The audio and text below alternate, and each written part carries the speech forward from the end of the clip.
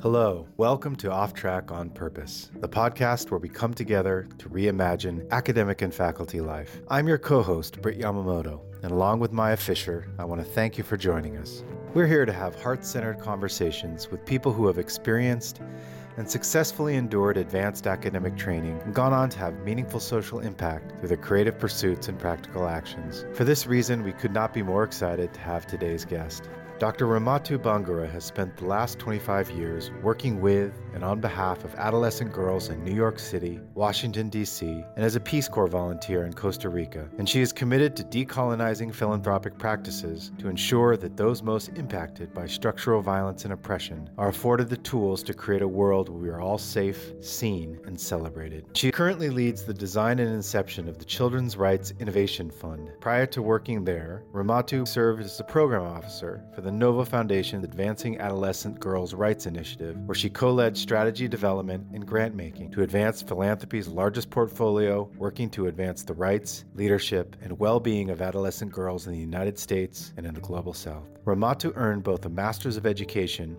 and Doctorate of Education in International and Transcultural Studies at Teachers College, Columbia University. Her dissertation, In Pursuit of Success, The Educational Identities and Decision-Making of African Girls with Limited Formal Schooling, utilized African feminism to examine how immigrant girls with limited formal schooling navigate American schools and make decisions about college and marriage. I have had the pleasure of knowing Ramatu for a few years now, but have never had an opportunity to explore issues like we do in this conversation. Please enjoy today's episode. I can guarantee you that there will be more than one thing that leads you to learn and grow.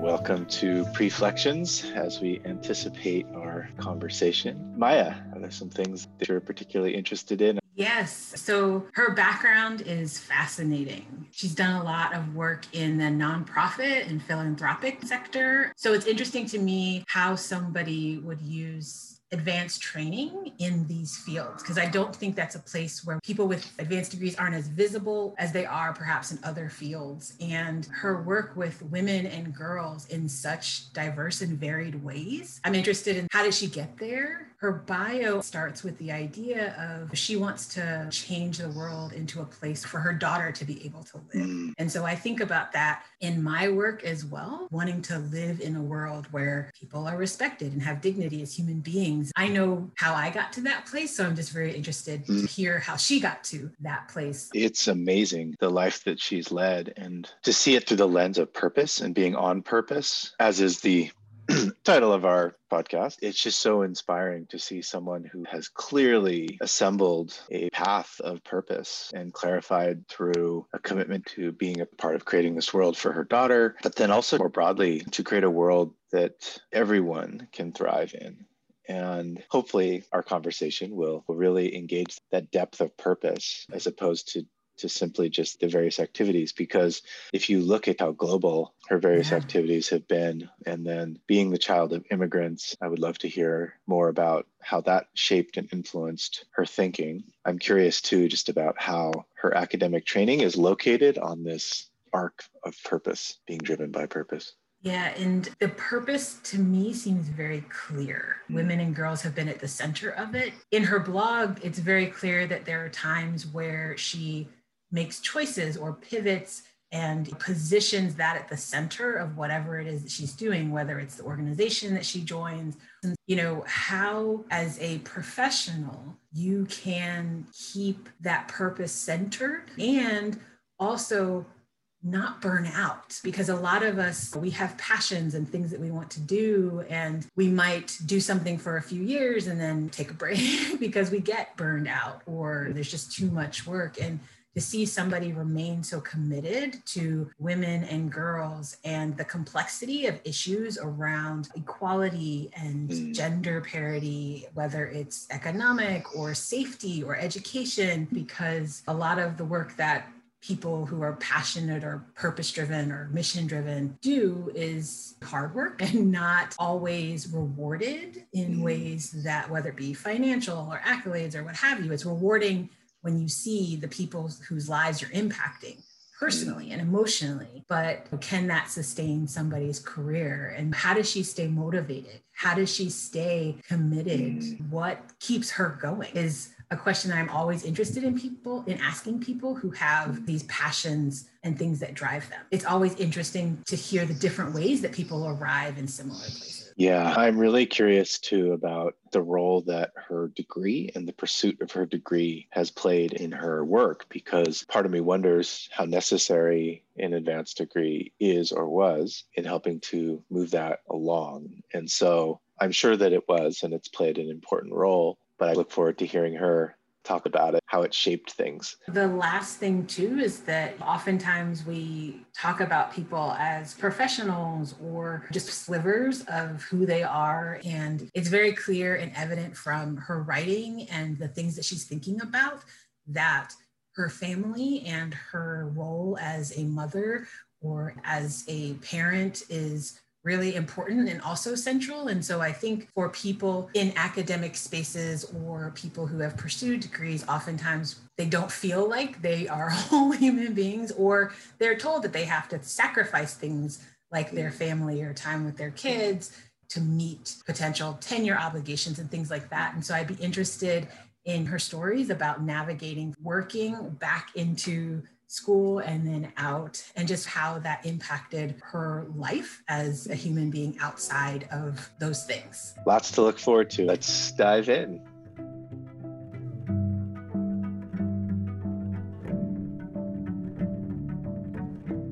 We're really excited about this conversation. I've been looking forward to this for a while now. Welcome, Dr. Ramatu Bangura, to Off Track on Purpose. How are you doing today? Thank you. I'm doing well. Great. We always like to open our pod exploring people's academic origin story and what brought you to grad school, where it might fit with where you find yourself right now. Sure. What took me to grad school? I have to probably start with, I applied to graduate school when I was in the Peace Corps in Costa Rica towards the Caribbean coast. And I applied because I thought I wanted to be involved in education and knew that I did not want to be a teacher, but education felt like a good place to be for the type of work I thought I wanted to do, which I think was work that was working with young people, doing informal training, workshops. What I would later learn is youth work, youth facilitation work. And I wanted an excuse to live in New York. And I was wanting an excuse to just be in a learning space. I missed being a student and wanted to just be in a learning space, and applied to one program from Costa Rica as a Peace Corps volunteer, making no money, and decided to apply. And so much so that when I saw the test score requirements, they said recommended test scores. And so I took them at their word and assumed it was recommended, but not mandatory. And so I didn't submit a GRE or anything. I just filled out the application, wrote my essay. I think I applied for a waiver and sent it in, and I got in, and found out as I was applying to the doctoral program a few years later that they didn't have any GRE scores and were really confused by that and how I got in. And I said, well, you said it was recommended, so I took you at your word. Point number one of top recommended tips for potential grad students: take applications at their word. Yeah, they said it was recommended. So I didn't feel like I needed it, so I didn't take it. And so I applied and then got in, and then returned from Peace Corps and realized that I needed to work. I didn't have an apartment. I had missed my family. And then I got a job at the DC Rape Crisis Center, which was really interesting to me as a director of community education. This is the work I want to do. So I'll do that for a little while. I did that for about a year and a half and deferred my admission. And then I went off to Teachers College at Columbia. And for me, it was just a question of, I just wanted to be in a learning space. I wanted an excuse to be in New York City and have another excuse in my mind at the time than school. And school felt a valid reason to leave my parents' home. And so that's what I did. So that's how I ended up in graduate school, at a very expensive graduate school, once I realized that's where I selected. I just, as I was wont to do at the time, just flitted about and did what I was interested in. And so you started in their master's program and then decided to continue for a doctorate. What was the motivation to stay? Once I was there, and then I remember going to the orientation and seeing how much it cost, and then I had to go home and lay down for a couple days. I was like, what the hell? So I went home and I laid down, and then I just started the program, and I really enjoyed it because it was a combination of international relations, and I went specifically to that program at Columbia because there was a professor there, Fran Vavris, who was doing work around gender and development and gender and international education that I found really interesting. So I just wanted to go there. And while I was there, I was working full time. I never imagined myself just immersing myself in graduate school. That seemed like not enough things to do. So I was working pretty much full time at a community-based organization in Harlem with girls that were coming in and out of the sex trade, an organization called GEMS in Harlem, and was working there and attending classes and really enjoyed it. I felt locked out of, I didn't realize at the time that it was because I was not really fully participating and immersed in the graduate experience. That I was living in Brooklyn, so I wasn't even living near campus, and I was working in Harlem, and I felt very locked out of opportunities. I couldn't seem to get a hold of an internship. I couldn't find a professor that would take interest in me enough to pass me opportunities. I had professors that loved my work and loved my writing, but it never seemed to translate into any kind of opportunity.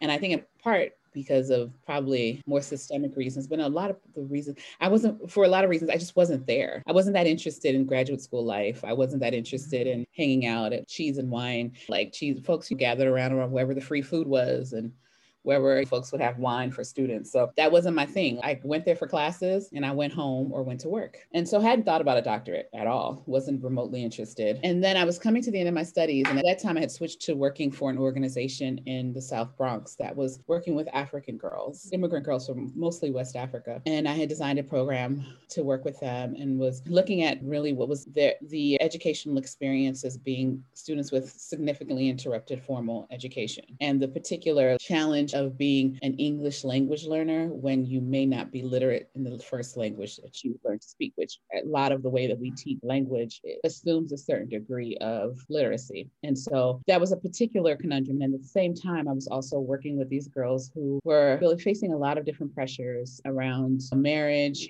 and expectations around marriage, expectations around young womanhood in the US versus where they were coming from. And I just wasn't seeing them showing up in the literature that I was reading. And I had never worked with people that I saw in the literature in any full way. Like I was, before that, when I was working with kids that were street involved, they were nowhere to be found in particularly girls, nowhere to be found in any kind of literature. And I just was about to leave grad school and feeling like I wanted to write about them. Like I wanted to be with them and I wanted to write about them and I wanted their story to be told because it was consuming my life in so many ways. It was all I was doing and all I was thinking about. And a friend of mine was like, well, you should apply. And I was like, oh no. And she said, just apply. You'll figure it out. And Dr. Alicia Taylor was another Black woman. And she was, I think, adjuncting at that time. And she encouraged me to apply. And so I applied. And then I was like, oh, now I'm in. And I probably had another lay down moment when I looked at how much it was going to cost. But for some reason, somebody might argue not too bright, went ahead and did it anyway. And I love the studying and the researching. I love the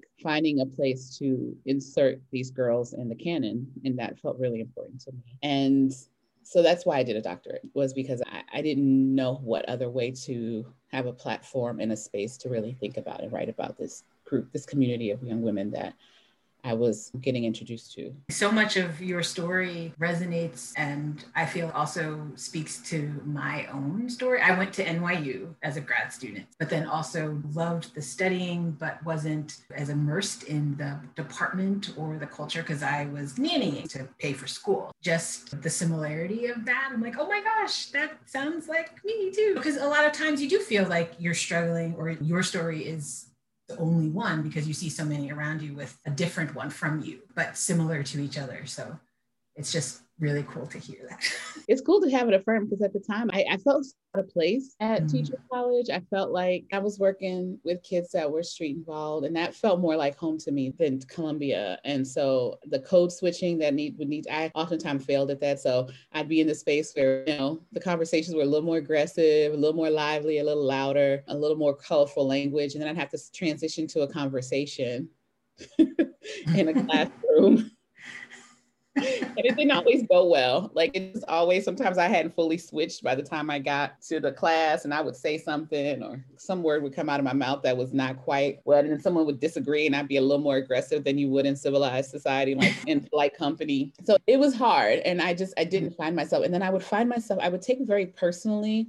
Teachers College is such an interesting place because I was in the department that wasn't necessarily doing classroom regular work. You weren't interacting with the classroom regularly. And I would find so disturbing some of the ways folks would talk about my communities, or the folks that I felt like were my communities, and what they would bring to the table as problems and challenges. And I would often feel like I would take it very personally and very highly annoyed all the time. So I was like, these aren't my people. And I eventually did find my people towards the end of my doctorate work, but it took me a while. And I made friends, of course, and had folks that I felt connected to and built friendships with. But in terms of the classroom and the content, I just couldn't find my people. And I was much more comfortable just being outside of that space. And it was hard to talk about these big social ills and problems in abstraction. I still have that problem now. The abstraction I find really difficult. And there's a degree of abstraction that goes along with study. That's part of the work. That's what some of the analysis is. And even when I was doing my doctoral work, it felt that was the hardest piece. That question, and then the question about the significance, would piss me off.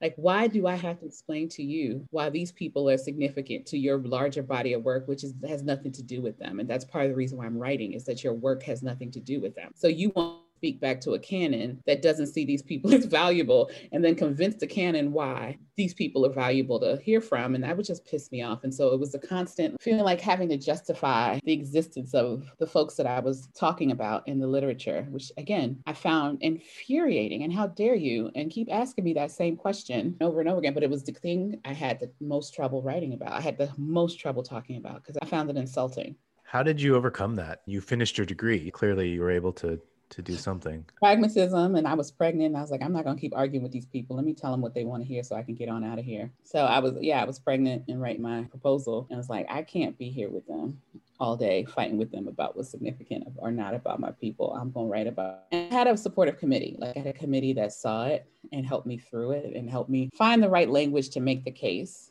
for the work. And then I also I had an amazing writing group of women of color who were also trying to get through, because I think what we were finding was that if we were not careful, our work was ignored to death. Of course, I think we all experience hostility towards our ideas and what we were looking to put forward. But I think more than anything, I felt like it was more ignored to death. If you weren't careful, one would engage your work seriously. Once your work was about race or gender, or God forbid, the combination of the two, it was like, oh, that's nice. And no one would engage you. You wouldn't get pushed on. You wouldn't get challenged or questioned in any way. And then your work would suffer for it. And so the group of us just got together. I think it was like, after I left, there were more folks came. But when I came on, it was like 4 or 5 of us, and we would just gather and interrogate each other's work and rip it apart and help us put it back together so that our work would be pushed and challenged in a way. Because I often felt like very unanchored. Like, I just didn't feel like there was a place that cared. Even the department that I was in didn't care about really the people I cared about, or there just weren't spaces that was a conversation.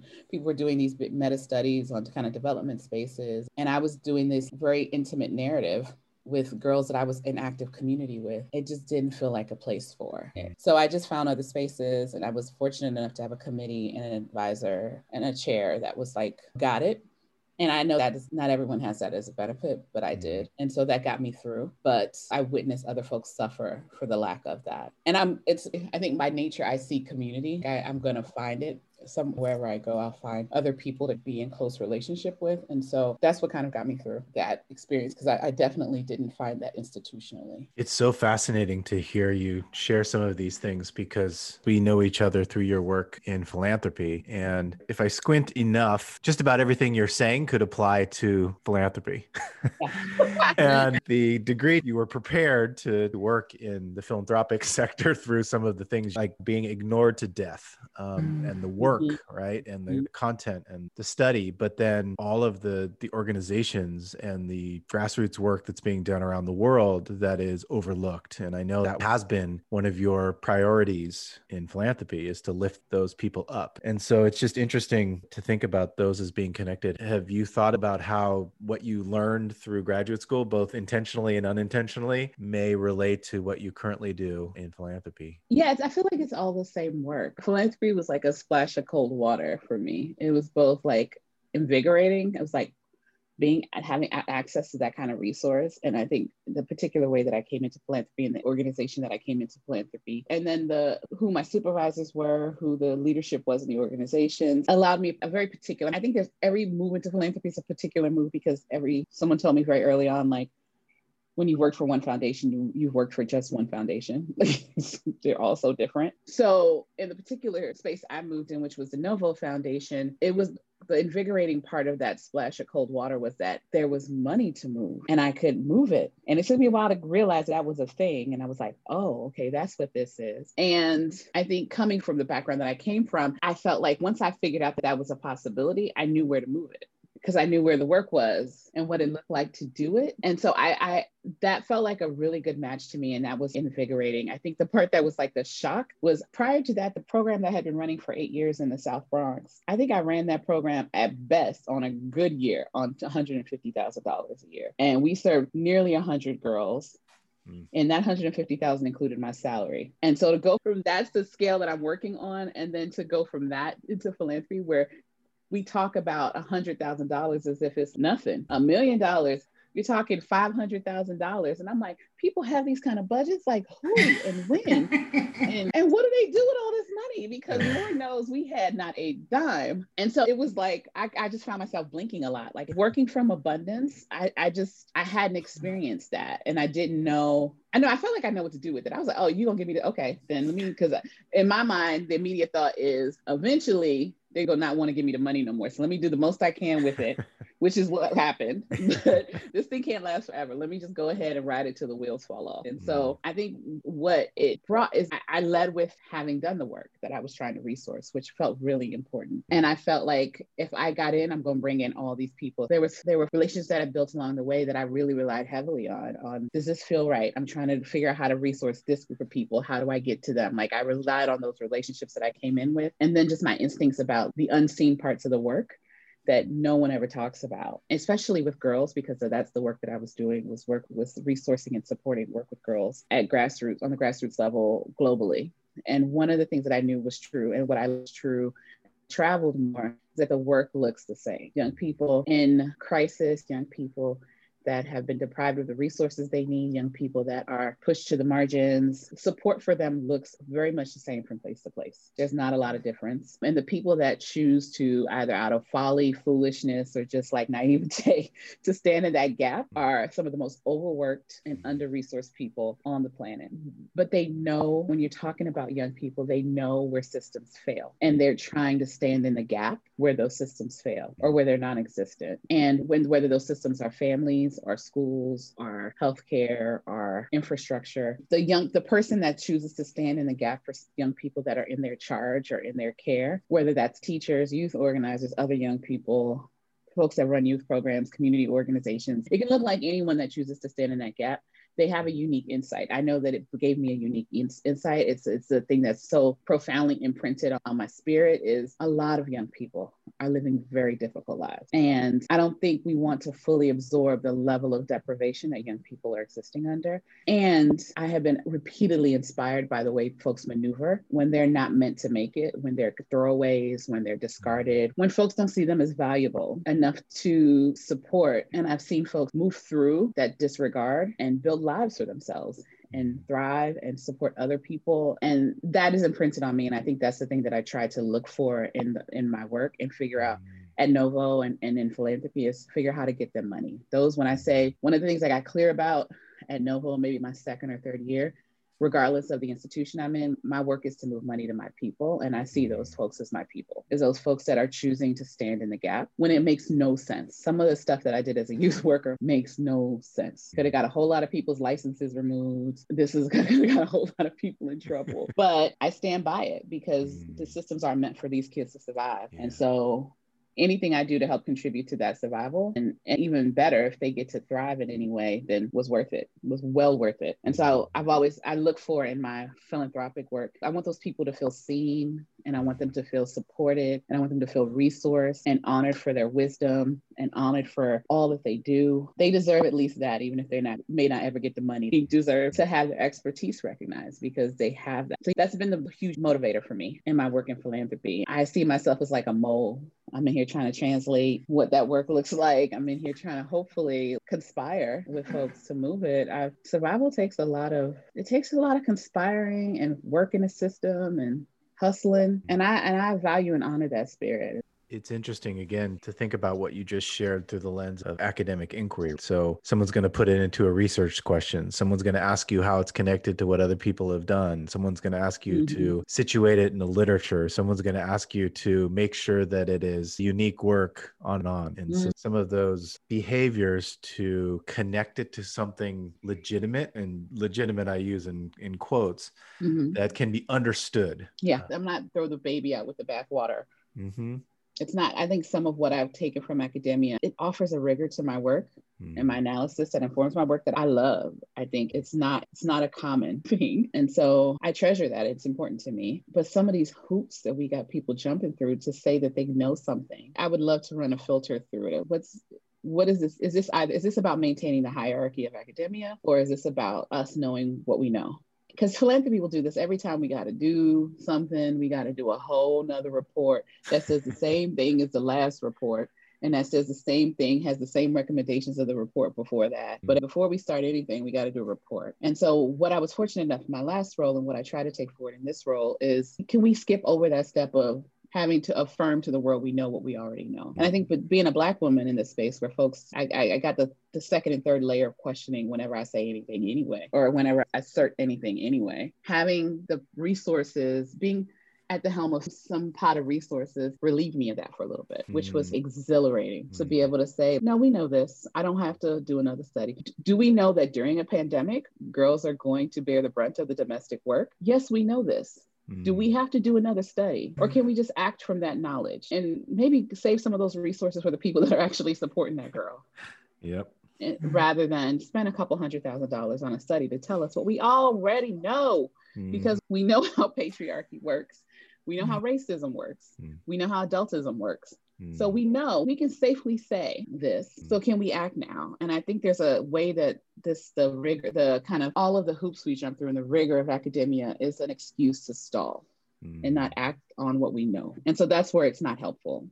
We know these problems are big and they're going to take time or generations to repair or address. And nobody wants to face that reality, or it's, okay, we can do it for 5 years, but then in 5 years, the tides shift. Oh, this is the new thing. Actually, I was just having a conversation with somebody yesterday about higher education access initiatives. And one of the funders was like, okay, now we want to shift to this.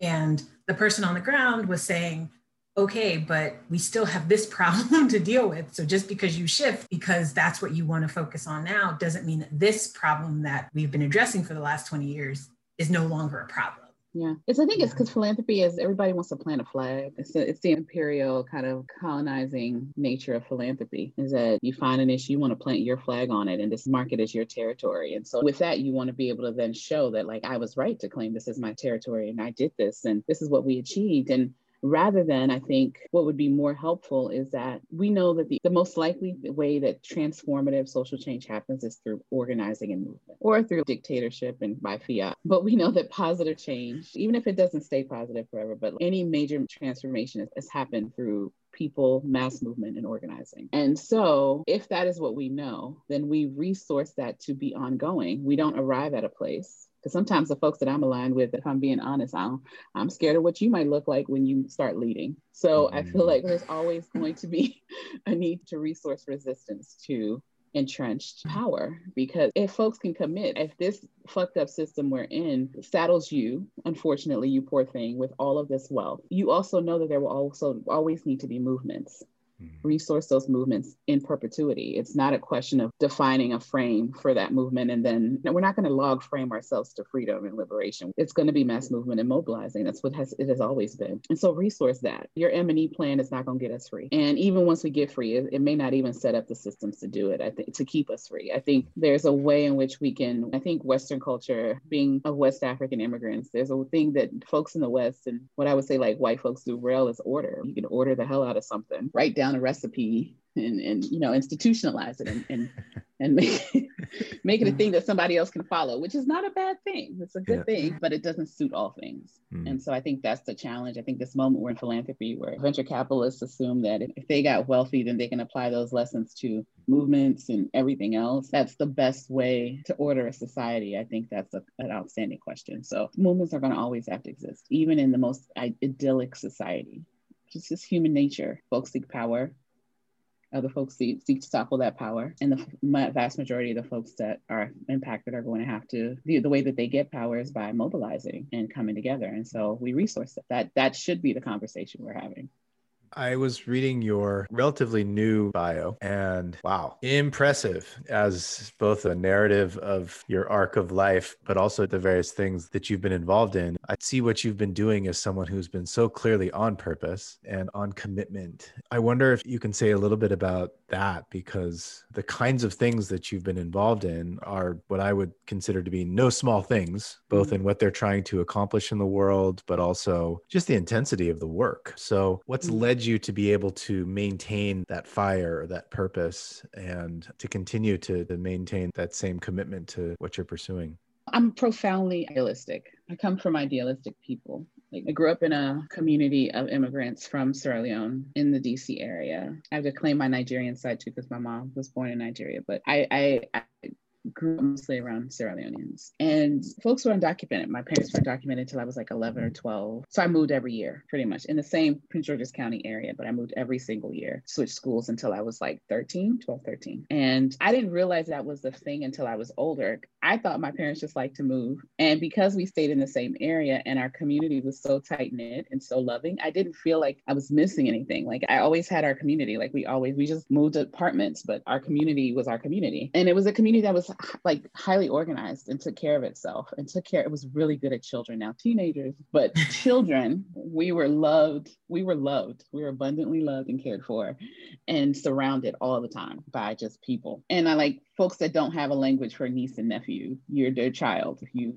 They still say our children well into my 40s, and I'm still our children. So in a lot of ways, they taught me community. They taught me both the responsibility and the benefits of. And then when you cross the line, I've also learned the hard part. And so I think that's in my bones. That's another thing that's imprinted in my spirit, is the importance of community and the importance of taking care of each other and what you gain from that. And so I feel like for me, that's been my purpose. I always want to be with people. Like, I'm very introverted, but really love to gather people. And I love to collaborate and be together and figure things out and set up systems. Like, that is what I love to do. And I think I've always done girls work, and that I think there's something about girlhood. I don't know if it's my own unresolved pieces of my girlhood, but it's always been central to my work and who I am, and wanting to be a safe space for people. And that I think is another consistent. So in terms of being on purpose, I think I always led with that. So the credentials never felt like super important. I was always smart. I think that being smart kept me out of a lot of trouble,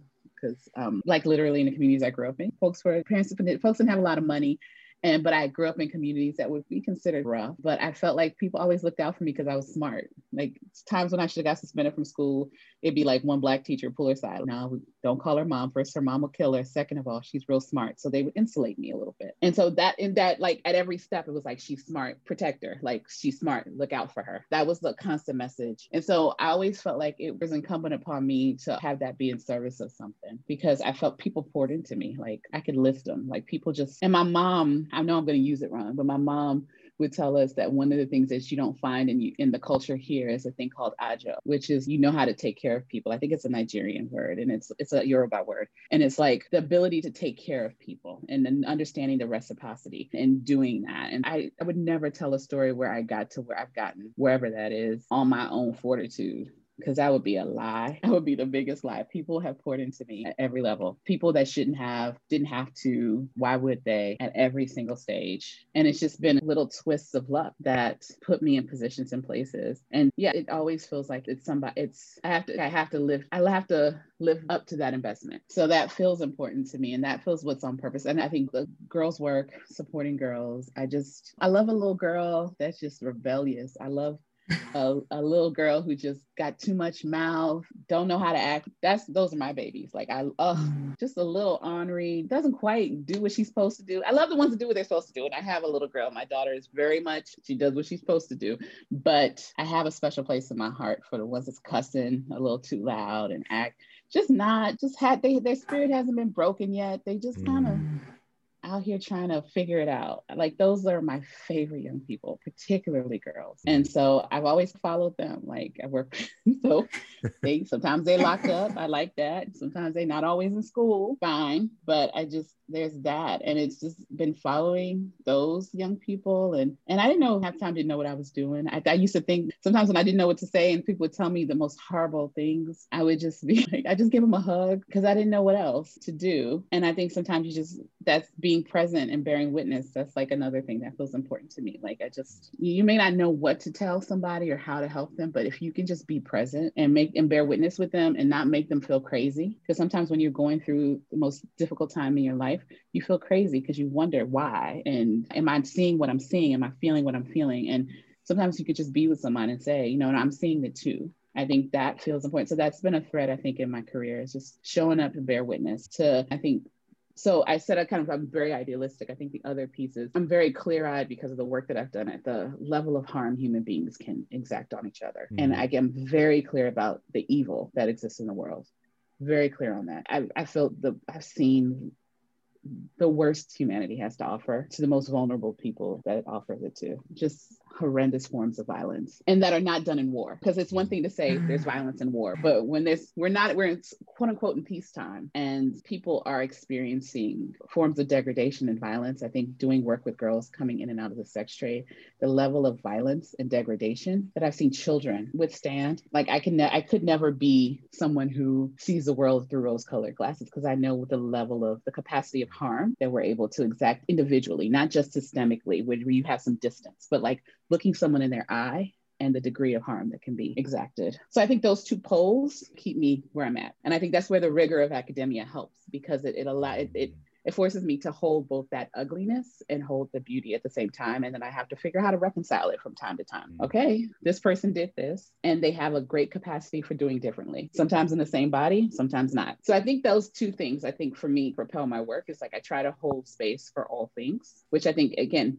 doing sexual violence advocacy and listen to people's, again, harm that they've experienced, being able to like just hold space is really all you're doing. There's no like technical other skill. You're just holding space for the harm that's already been created and trying to help people move to whatever the next step of that processing it looks like. And so that's always been an innate thing that I do, not always well. But I think with time, I gained experience and got a sense, okay, don't do that, do this, don't do that. But to wrap it up, that part of the question, I think trying to hold humanity in all interactions, I think is part of the other thing that drives me, is like human beings and all their exalted ideals and beauty and wonderfulness, and then in all of their wretched, fucked up shit. And those all exist at the same time. And then I just try to do my work to like make it easier for somebody to do so maybe someone can point to me in their like moment of greatness and say, she helped me a little bit. That makes me feel good. Like, I'm like, okay, she helped me get there, or she made a way, or she made space, or she opened a door, or she was what do they call them? Liberated gatekeeper.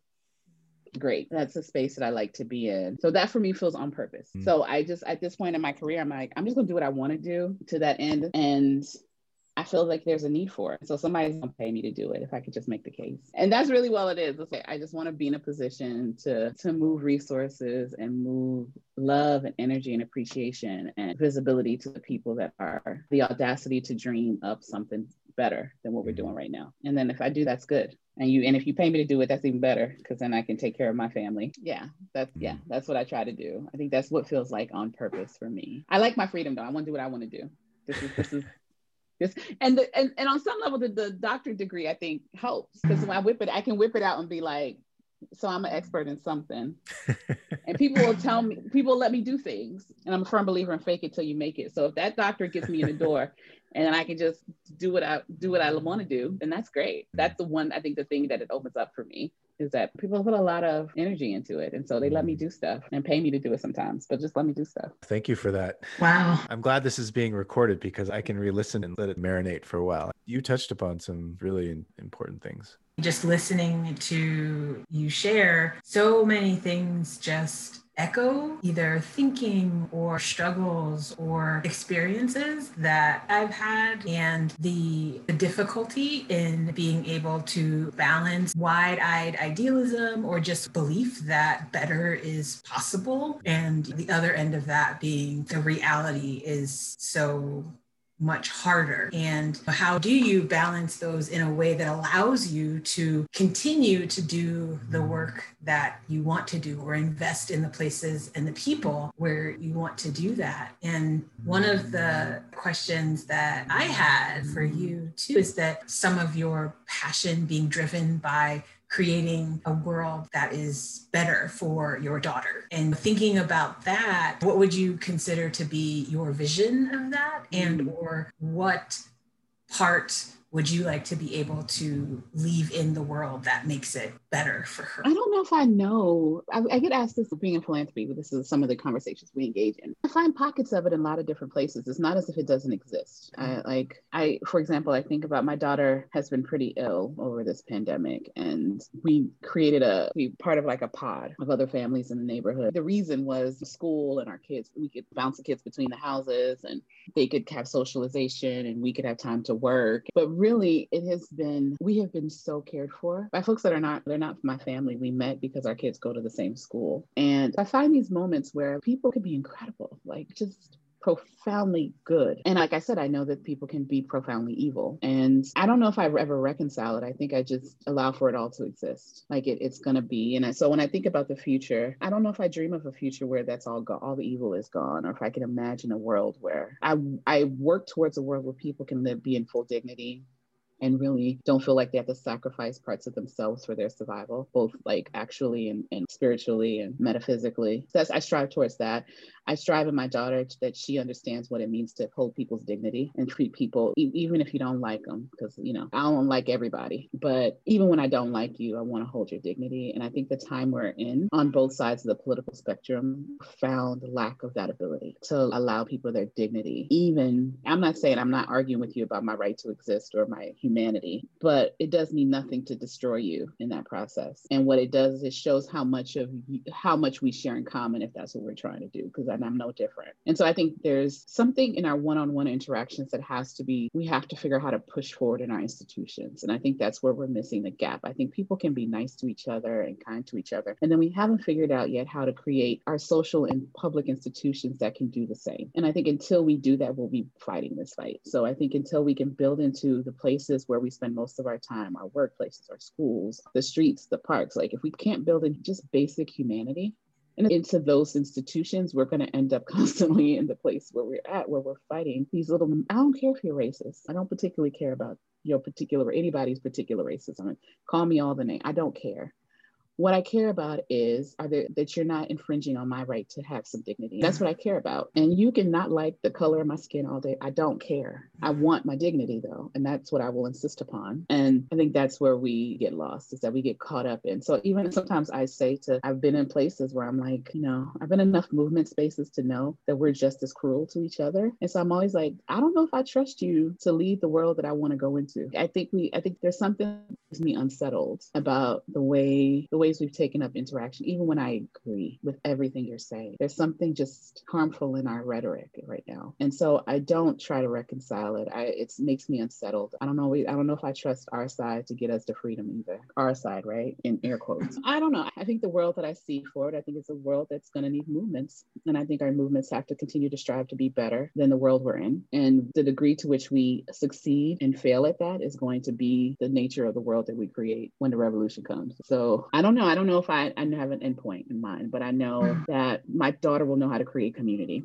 because whatever the world looks like, she's going to need that. And she's going to know how to be of service, because wherever she goes, she's going to need that. And she's going to know how to treat people with dignity, and she's going to know how to fight for and insist upon her own. That's all I got. I don't have a big picture beyond that, a utopia, but yeah. That's enough. Yeah. And that's okay. Although it would be nice to see a log frame for that. So. If we could get a log frame, let me tell you something. At least keep us occupied for a couple months. That's right. That's right. Trying to unpack it. Keep ourselves busy. We're coming up to the end of our time, but we do like to ask the question, if you had a magic wand, what are one or two changes to the academy, broadly defined, that you might like to see? One of my favorite words when I was in grad school, I love this word still. I work it into all conversations if I can manage it, is epistemological. The how we know. what we know. I love that. That is my favorite. You and me both. And I try to throw it in where I can. And why I like it so much is that I love thinking about the how we know what we know. And I would love to see one of the things, the gift that Novo was to me in the leadership there at the time that I was there. It was okay for me to trust my instincts, my intuition. And that intuition was informed by lots of experience. So it wasn't like I just came out the ground and said, this is what it is. Like I had a whole wealth of experience that I brought into that, informed that intuition, that gut. And I'm not saying that the Academy has to be more open to people's gut intuitions, but I do think there is a way of knowing what we know that much of the ways that we know fall outside of the Academy. And I think the Academy does not do well with multiple ways of knowing what we know. And not only does it not do well with it, it diminishes it and discards it and dismisses it, which is to the detriment of the Academy. And I think if there were more options for people, I love the idea of the ivory tower in a space for thinkers and people just thinking. Research cannot be the only way you engage in a community.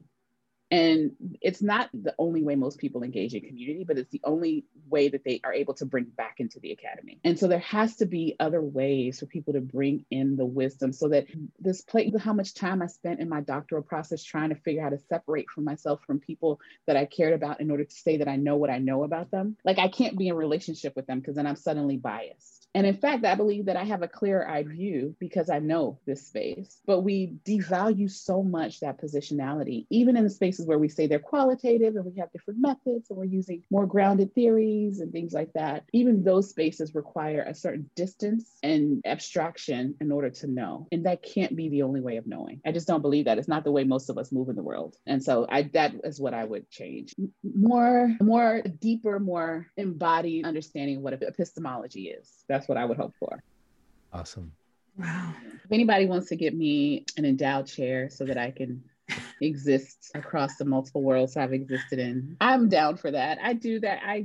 What a beautiful thing to just be able to say, like, my dream in life is just to do what I want to do. And I think it'll be in service of all of us, because I think whenever someone is living their fullest, richest, doing what they do well, it will be in service of something. I just want more space. I want more Black women out here just doing it, to have endowed chairs and to be able to teach and learn and be a lot of epistemological different ways. And if I had all the money in the world, that's what I would do. I would just say, you person over there who has this lived experience that is so rich and beautiful, here's some money, go do something, go be free and figure out what you're going to contribute back to us. And that's going to be great. It's going to be beautiful. That is my dream. So I want that. And I want it for myself. And I want everybody to have the space.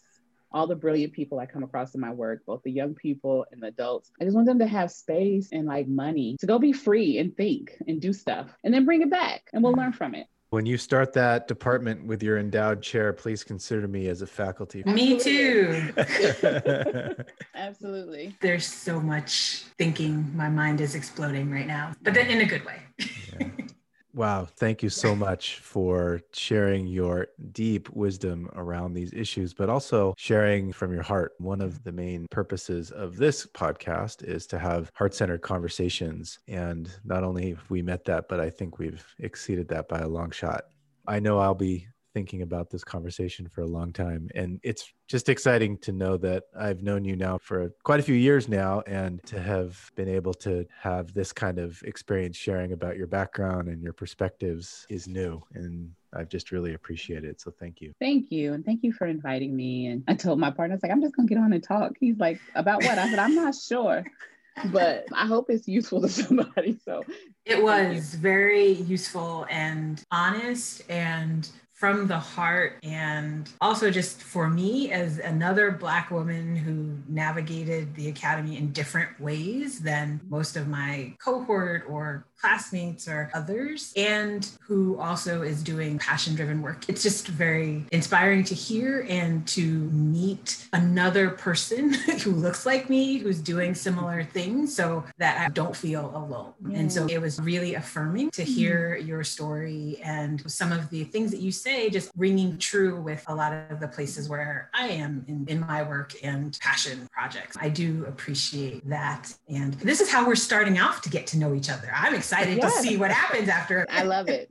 I love it. I'm like, there are lots of us though. I've been fortunate enough to meet a few. Whenever you're needing that, is there's a lot of us out here trying to figure out how to live free, and in a system that's not designed for us to live at all. Some days it feels like I hold on to that, and if you ever want to meet some of them, I'm down to introduce you. Great.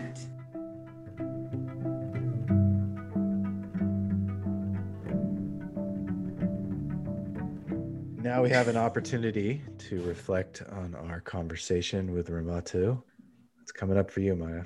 So many words that jump out at me that I was scribbling down during the discussion, but abstraction of the problem of abstraction, being ignored to death, standing in the gaps where systems fail, and community. All of these ideas resonated with experiences that I've had either in academia or just as a professional woman trying to do work or make the case for people who are invisible or not seen or not really considered for programs or jobs or any kind of ways, who are often excluded. And so just to hear the different ways those things have shown up in her life and her experience are reaffirming in some way, again, that it's not a singular thing, but in the same way, the fact that they continue to show up in different places and spaces is also disappointing, because it just shows how big these issues are, and they're not just singular for individuals. Yeah, that was an amazing conversation. I just appreciate how she openly shared her perspective and her life and her story. And the question that I had, or that I was excited about before starting exploring her purpose and how those different activities and her life trajectory are knitted together, it was amazing. I'm looking forward to listening to it over and over again. And I know that others will find a lot of energy from that as well, because it's almost just second nature that these different activities assemble around this clear purpose about how one leads a life and how one shows up for others and how one serves others, and holding that tension, yes, between beauty and ugliness, and standing in that gap is what all of us are being called to do in this moment, for sure. I appreciated too how she languaged some of her experience in graduate school. And I think it resonates in a more universal sense with some of the characteristics of the academy. Hostility. And just this sort of underlying sense of hostility. It's a very hostile environment, and that aligns with my experience. But then the similarity between the academy and philanthropy was just fascinating to hear her talk about, because so many of those things are just there. And it's just, okay. There's a rabbit hole to go down. Yeah. Going back to this idea of the tension and just being able to hold the complexity and fullness of human beings we can be and who we are in all of our beauty and evil as well. And it's rare to find someone who, speaking to your point about language, who can articulate that specific action of holding those two very disparate positions in such a way that still allows her to be able to move forward and still do work, even acknowledging and knowing that this is the world that we live in, where people can be great, they can be supportive and care for others in community, but they can also be horrendous and evil. And a lot of times we hear it as if the world is one or the other and not both. And so how do you navigate, hearing her talk about how she navigates from a place of understanding that the world and people can be and are both, and still wakes up every day and wants to support and do the work around women and girls and people who are often invisible. That's just, to me, just amazing, and also important, I think, for people to hear, because most of the time people are like, oh, we can do this or this, but not both. And to see and hear somebody who is doing both successfully and impactfully is just, I think, story or a narrative that we don't hear, that I think would behoove us to hear and see more of. It really resonated with me when she was sharing about one of the things bringing her to graduate school was wanting to be involved in education in some way and really enjoying being part of a learning space, but then finding that she didn't quite fit in with what the conventional either grad school or academic community was offering. And part of it was where she lived, but part of it was just where she was at with life, and that she was working and doing other things, and recognized that perhaps the academy was not the only thing that she was excited about. And that was very much my case. I was working and doing a lot of stuff related to sustainable agriculture at the time. And I needed that. I loved that. I loved doing different things, but I loved being able to go and be on the farm and work with the immigrants that we were working with, because it just totally took me out of that academic realm. And yet at the same time, feeling not fully a part of what was happening in school, and then always being on the fringe. There was a point where she was talking a bit about how, I don't know if it took her a little bit of time to figure out that it wasn't quite her community. And I had made note that in our graduate program, it was how you wanted to try and be in the light of the sun of your faculty chair, because it would pass you over at some point, and then you would be out of the light, the warmth. And I remember hearing that, but also feeling that, where part of the feeling was that you needed to be around, or you needed to,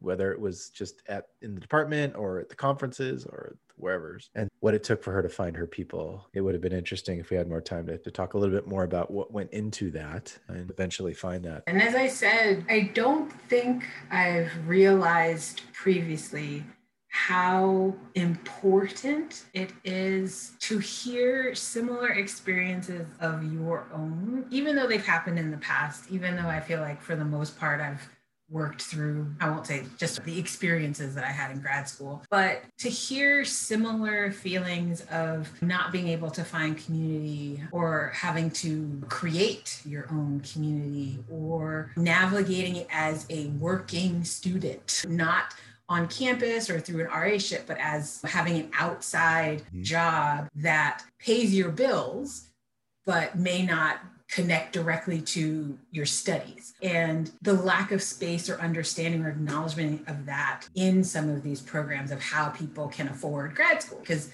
I went to NYU, yes, going home and having to lay down because you're realizing there's no money. In my master's program, there was no funding. And those kinds of struggles that are often so insular and so private and so commonly not shared, to hear someone else having gone through that, overcome it. And I just don't think I've ever really experienced or thought about what hearing that from someone else would mean to me. And I still don't think I can articulate exactly what it means, but there's something about hearing something that you feel like echoes your own journey, of course, with nuance and difference, but there's something there that really resonated with me today that I just will have to spend some time trying to make sense of. Definitely a conversation where we hit the mark of why this podcast exists. And I just want to invite her for a summer picnic coffee or something. It's like a stroll through Central Park in New York, just walking around and talking. Would love to invite her to do that one day soon. Yeah, I'm looking forward to joining her faculty someday. So yes, the endowed chair.